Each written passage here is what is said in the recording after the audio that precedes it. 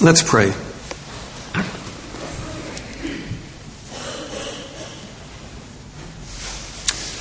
Father God, we come with our muddled and even stressed minds. The Christmas season speaks of peace and knowing your presence. In reality, it often delivers stress and minds distracted from you. Come now into this time and place, Spirit of the living God, and speak to us. Show us more of who Jesus is.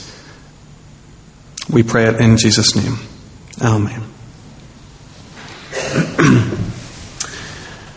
I see The Hobbit starting on Friday night. I can't wait. Maybe you think it's the worst thing in the world and the biggest waste of time, but I can't wait. If you've been following the sort of pre-match build-up, the big discussion, and certainly the big question in my mind, is how Peter Jackson is intending to stretch the one story over 3 movies. I was quite surprised when I heard he was splitting it in 2 a couple of years back, and then recently we've been told it's going to be in 3 parts. So he's taking one story and splitting into 3 parts. I feel a little bit like Peter Jackson this morning because I'm taking one chunk of the Bible and I'm going to have 2 goes at it because I don't know how to deliver it in one go. So over the next couple of weeks, I'm scheduled to preach from verses 16 to 71 of John chapter 6. And as I look at the passage, I don't see any way around it but to split that big long section into 2 bits if I'm going to do anything worthwhile with it at all. So this morning we have Bread of Life Part 1. Next Sunday you have to come back for Bread of Life Part 2 if we want to cover this part of John's Gospel. Okay, let's get going. I want to deal very quickly with the story of Jesus walking on the water. Just really want to flag up a couple of things as we look at it and pass through that story recorded for us there in verses 16 to 24. Notice in verse 17 that Jesus missed the boat. Okay? The disciples got on a boat to cross Lake Galilee, and John tells us that it was dark and Jesus hadn't yet joined them. So what's going on here? Jesus a bad timekeeper?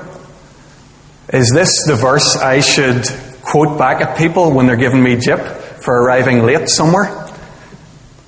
I don't think so. I think the clue in this passage is when you take it with the passage that you looked at last week with David, the feeding of the 5,000. Look at verse 6.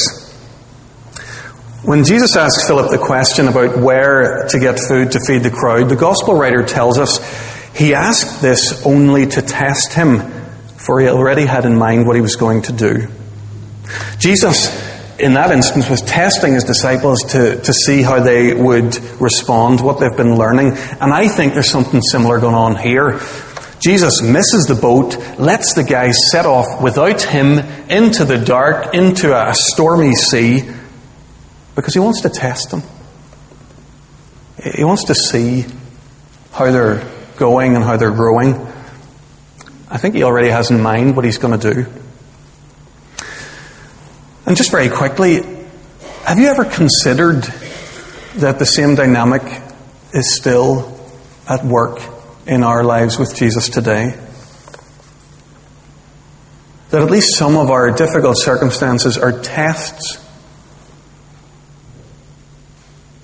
That Jesus, that our God, our Heavenly Father, is allowing us to experience difficulties, to allow us to mature and grow.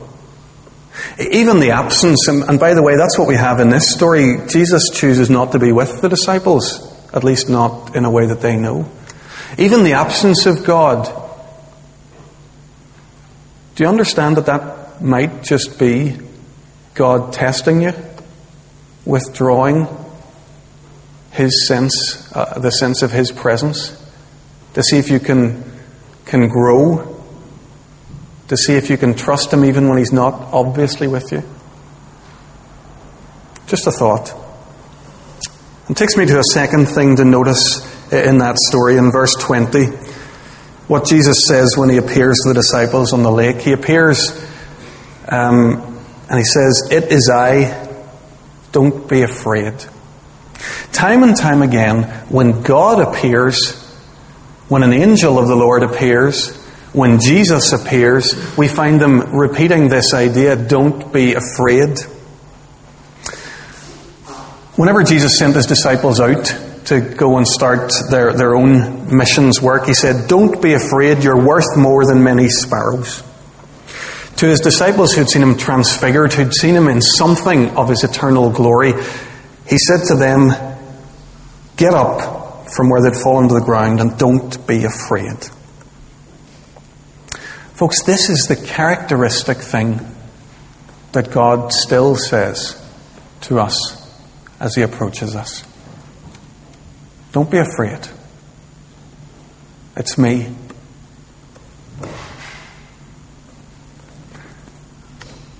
Are you being tested in the circumstances of your life today? Don't be afraid. Are you doubting your own worth? He says, don't be afraid. Are you afraid of God? Don't be. Don't be afraid, he says, it is I.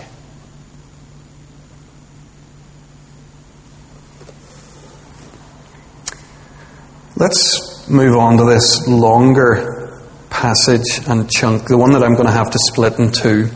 I want you to notice something at the end of the passage that we'll use as a backdrop to help us as we move through the passage. If you look at verse 66. From this time, many of Jesus' disciples turned back and no longer followed him. That's quite stark, isn't it? Everything we've seen so far in John's Gospel is pretty positive. You'd think, yeah, Jesus is saying incredible things, he's doing incredible things, and people are going with it. But not here.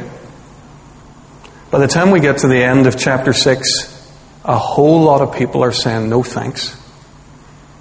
This isn't for me. So, we want to look at chapter 6 with that backdrop. What's happening here? What's going on that so many people are just deciding to part company with Jesus, not to be his followers? And folks, the reason that's a good question is because it's still a good question today. Lots of people who know something or even quite a lot about Jesus choose not to go with him. And we want to know why that is. What's at the heart of that? So we'll keep that question in the back of our minds as we look now at some of Jesus' own teaching in chapter 6. To understand what Jesus is saying in verse 26 and following, we need to bear in mind that the story that you dealt with last week. So the early verses of chapter 6, David dealt with them last week. It's Jesus feeding the crowd of 5,000 out of a wee lad's lunchbox. And that got people talking. I mean, it's bound to. But it got them talking not in the way that Jesus wanted. So look at verses 14 and 15. After the people saw the miraculous sign that Jesus did, they began to say, "Surely this is the prophet who has come into the world." Jesus, knowing that they intended to come and make him king by force, withdrew again to the mountain by himself.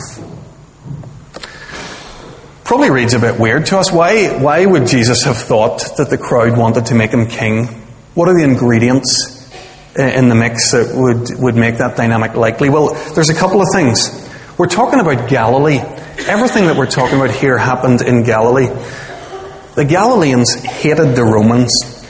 And if there was going to be a violent uprising against Rome, you could bet your last dollar that the place it would happen would be Galilee. The folks up there were always looking for a new leader, a new person who they could follow, someone who could lead them in their rebellion against Rome. You could hardly blame them, because the religion that they followed encouraged them to look for a Messiah, a king, someone to come and to liberate them. So in verse 14 here, they're quoting from Deuteronomy 18. And that's a passage where God promised to send a prophet, something like the great Moses. Think about Moses for a second. Was he not a freedom fighter? A liberator? Someone who brought a whole nation of people out from captivity under the Egyptian slave masters? Well then surely God's chosen Messiah, when he comes, he'll do something similar. And Rome is here and the oppression's here. This is ready. We're ready for a Messiah of that nature. So Galilee was full of that kind of expectation. But it's not just the place, it's the time as well. Look at verse 4 of the chapter. John tells us that these events happened during the Jewish Passover. Do you know the Passover? The Passover is to the first century Jew what the Battle of the Boyne is to an Ulster prod. It's the time in your history that you look back to where you see God giving you some sort of a victory that you then celebrate year after year after year to keep that memory alive. For a Jew, the Passover was the time they celebrated their rescue from Egypt. And each year they had an annual celebration of the Passover. So the Passover is not just an ordinary day or an ordinary time. It's a time loaded with significance and meaning. So here's the thing. If you want to start a revolution, where do you start it? You start it in Galilee. And if you want to start it, when do you start it? You start it at Passover.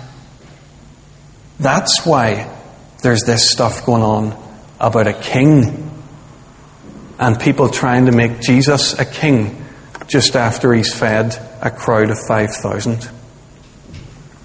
In the circumstances, as I'm saying here, you can hardly blame the Jews for seeing it this way. They want to make Jesus a king. This is the moment they've been waiting for and the man they've been waiting for, or at least so they thought. Jesus has other ideas.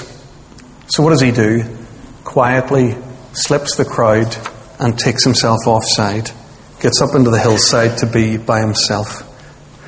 And it's against that backdrop that we now start to read in verse 26. I tell you the truth, Jesus says to the crowds, you're looking for me not because you saw miraculous signs, but because you ate the loaves and had your fill. Do not work for food that spoils, but for food that endures to eternal life. What you Galileans need to realize, Jesus is saying, is that there are two kinds of food, two kinds of bread. There's bread that fills the stomach. It's bread that rots and dies and goes to the grave with our bodies. But there's another kind. There's a bread that feeds our souls, and it's destined, he says, to last forever.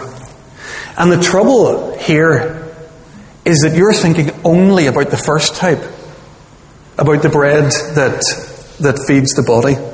You think it's about filling tummies, about your own tummies and others, and you've missed the reality that I'm offering something much, much greater. I'm here to feed souls. You've seen the miracle, he says, but you've missed the sign. Do you not realize that when I look at a crowd, I don't see just hungry tummies that need a meal to get them through to tea time. I see starving souls. When I fed their tummies, that was a sign, a pointer to the greater thing that I want to do for these people, to feed the deepest needs of their souls. Folks, Jesus still says the same today. And we mustn't misunderstand him. Jesus never said that issues of politics, political freedom, economic justice were unimportant. Read the Gospels and you'll see that clearly wouldn't be his view. We can never accuse him of being indifferent to the plight of the poor or the oppressed. But the political activists of his time and of our time may not like what they hear Jesus saying, because Jesus is no political Messiah. He could have been. And this is the moment where he could have made all those choices. He could have been, but he chose not to. And Jesus lived in a world every bit as politically volatile, every bit as socially divided, every bit as economically deprived as ours, and some. But he chose to approach that world with a message that was fundamentally spiritual in emphasis. Do not work for food that spoils, but for food that endures to eternal life. We need to get this. We need to understand this, otherwise we don't understand Jesus. We need to avoid the tendency that there is and has been throughout the history of the church to politicize the Christian message. Hear me when I say it's right for a Christian person to be passionate about justice and freedom. But hear me too when I say that it is wrong to equate the kingdom of God with some political ideal or radical ethos. That position, when you read the biblical text, has no integrity. Jesus was not a political Messiah. Jesus came with an uncompromisingly spiritual message, and it seems to me that in this passage that's part of the reason why the Galileans didn't accept him. And the same is true today. If we went out into Ballyhackamore and our message was this: Jesus has come to feed the hungry, Jesus has come to bring peace on earth. Thousands, almost to a man, a woman, a boy and a girl, people would flock to be a part of a community like that. It's because Jesus tells us that something else is more fundamental even than that. It's because he tells us he's concerned about our souls, our eternal souls, and not just our bodies, that he is rejected. Just as they did in that day, they do today. People reject Jesus because of the spiritual nature of his message. Today I'm flagging up a couple of the reasons that I can see in this passage why people didn't get Jesus. The first is the radical spiritual nature of his message. The second is his extraordinary claims. We've already thought about this a few weeks ago in John chapter 5. Jesus, after he had healed the man by the pool, spoke to the religious leaders, and he claimed to be the Son of God, that he claimed to be equal with God. He claimed to bring life to people. Today he's dealing with an entirely different crowd, these Galilean peasants, but he's still making extraordinary claims. Look closely at verses 34 to 40. Jesus uses the word I, me, or my 17 times in 7 verses. If my kids were doing that at home, if they were talking around the table like that, they'd get a good telling off. You can't be talking about me, I, myself all the time like this. Jesus does it and he doesn't even blush.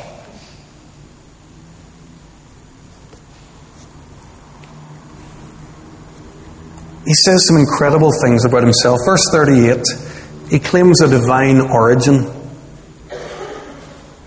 I've come down from heaven. Listen, if somebody stood up in our service and said, by the way, guys, I've come down from heaven, you'd put them in the corner with the other guy who said last week that he arrived in a UFO. This is not normal stuff to be saying. He claims divine origin. He claims a divine mission. He says that he is to do the will of him who sent me. And what's that? What's the will of him who sent me? Is it to become a nice vicar somewhere in a nice quiet parish? Is that what God's calling him to? Is it to be a doctor? No, he says it's to raise dead people. Jesus just won't ever be done with these outrageous claims that he makes for himself. Look at the verses where he talks about his claim to a divine ministry. Verse 35, I am the bread of life. He who comes to me will never go hungry, and he who believes in me will never be thirsty.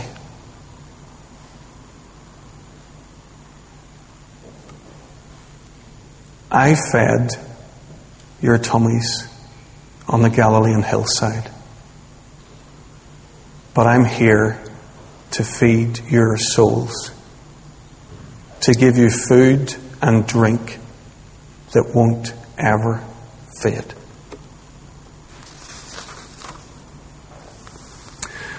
Jesus is reminding us here that you don't live by bread alone. Life's more than food. And maybe you're here this morning and you think that's dangerous talk.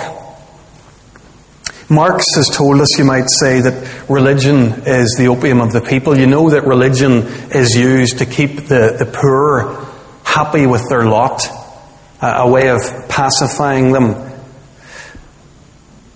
Marx may have said that religion is the opium of the people. Jesus Christ says exactly the opposite. He says that it's the material things of life that are the damaging drug. He says that it's when we drug ourselves with food and drink and all the other stuff, when we make that what life's all about, that we are then anesthetized to the important spiritual realities that are at the heart of what it is to be a human being. We miss out on real contentment and satisfaction because we'll settle for food, drink, and other stuff. You know the song from 2009, Lily Allen's song, The Fear? She speaks very eloquently, I think, of the state of the modern British person. She says, I'm a weapon of massive consumption. It's not my fault. It's how I'm programmed to function. I don't know what's right and what's real anymore. And I don't know what I'm meant to feel anymore. And when do you think it'll all become clear? Because I'm being taken over by the fear. Souls absolutely shot to bits because the material side of life has so much taken over. Folks, all that materialism will ever offer us is a downward spiral of dissatisfaction, because you know this. You know that when we buy stuff or when we consume an experience, we need more the next week, and it needs to be bigger and better to keep us interested and keep us motivated, and it just never ends. The truth is, it's a looking in the wrong direction. We have spiritual hunger in us that no amount of stuff is ever going to help us with. We have a God-shaped hole in our lives that can't be stuffed with anything else. Only God Himself can fill it. That's the point Jesus is making to these Galilean peasants. He says, forget about the food you had on the hillside last week. Forget about the food that Moses gave the people, the manna in the desert all those years ago. There's a bread from heaven here and now. And it's not a something, it's a someone. And it's me. Verse 33, the bread of God is He who comes down from heaven and gives life to the world. I am the bread of life.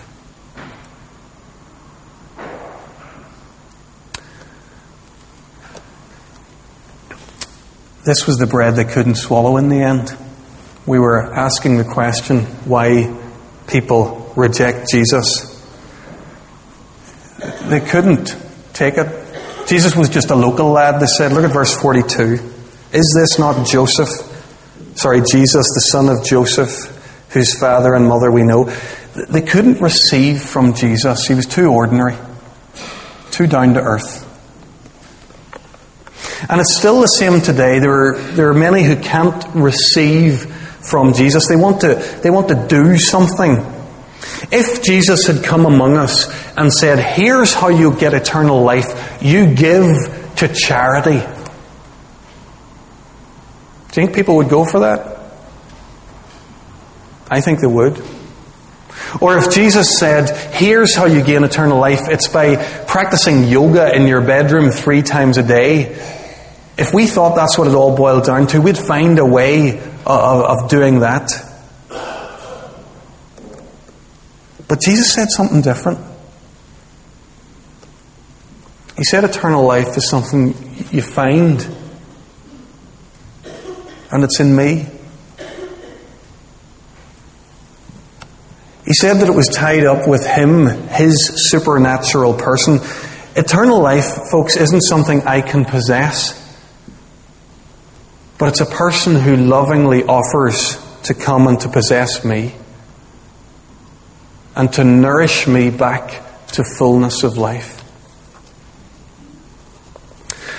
We started today by noticing that a lot of people don't get Jesus. And I pointed you to verse 66. John tells us that a lot of disciples were walking away from Jesus at this point. Look at verse 67, and with this we close. When these crowds are turning and walking away, Jesus turns to the 12, his closest friends, and he says, you don't want to leave me too, do you? I don't know if there's a vulnerability in the Son of God here that we don't often give much time to. You don't want to leave me too, do you? And it's the question that rings through the ages for those who've come to know Jesus Christ, who've come to see what He's about, who've come to see what His agenda is.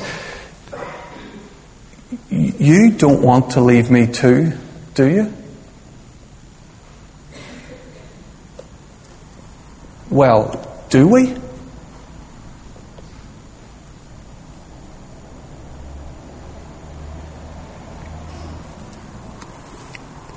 Let's pray.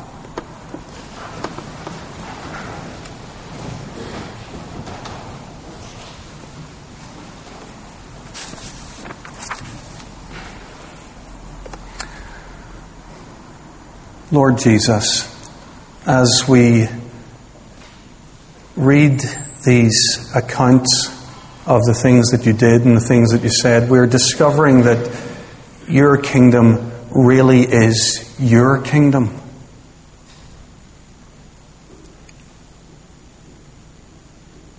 Lord, we're discovering that you have told us what life with you is really all about. You have defined what life in your kingdom consists of. Lord, we're beginning to see that we can't sign you up to our agenda. We can't wrap up our own preferences, our own passions and desires in a Christian wrapping paper and approach the world that way.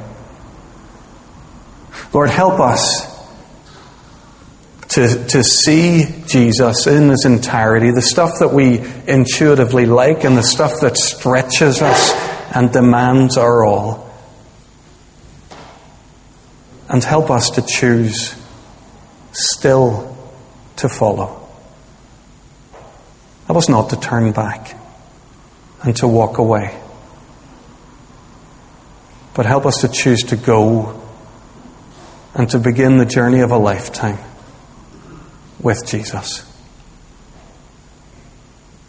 Amen.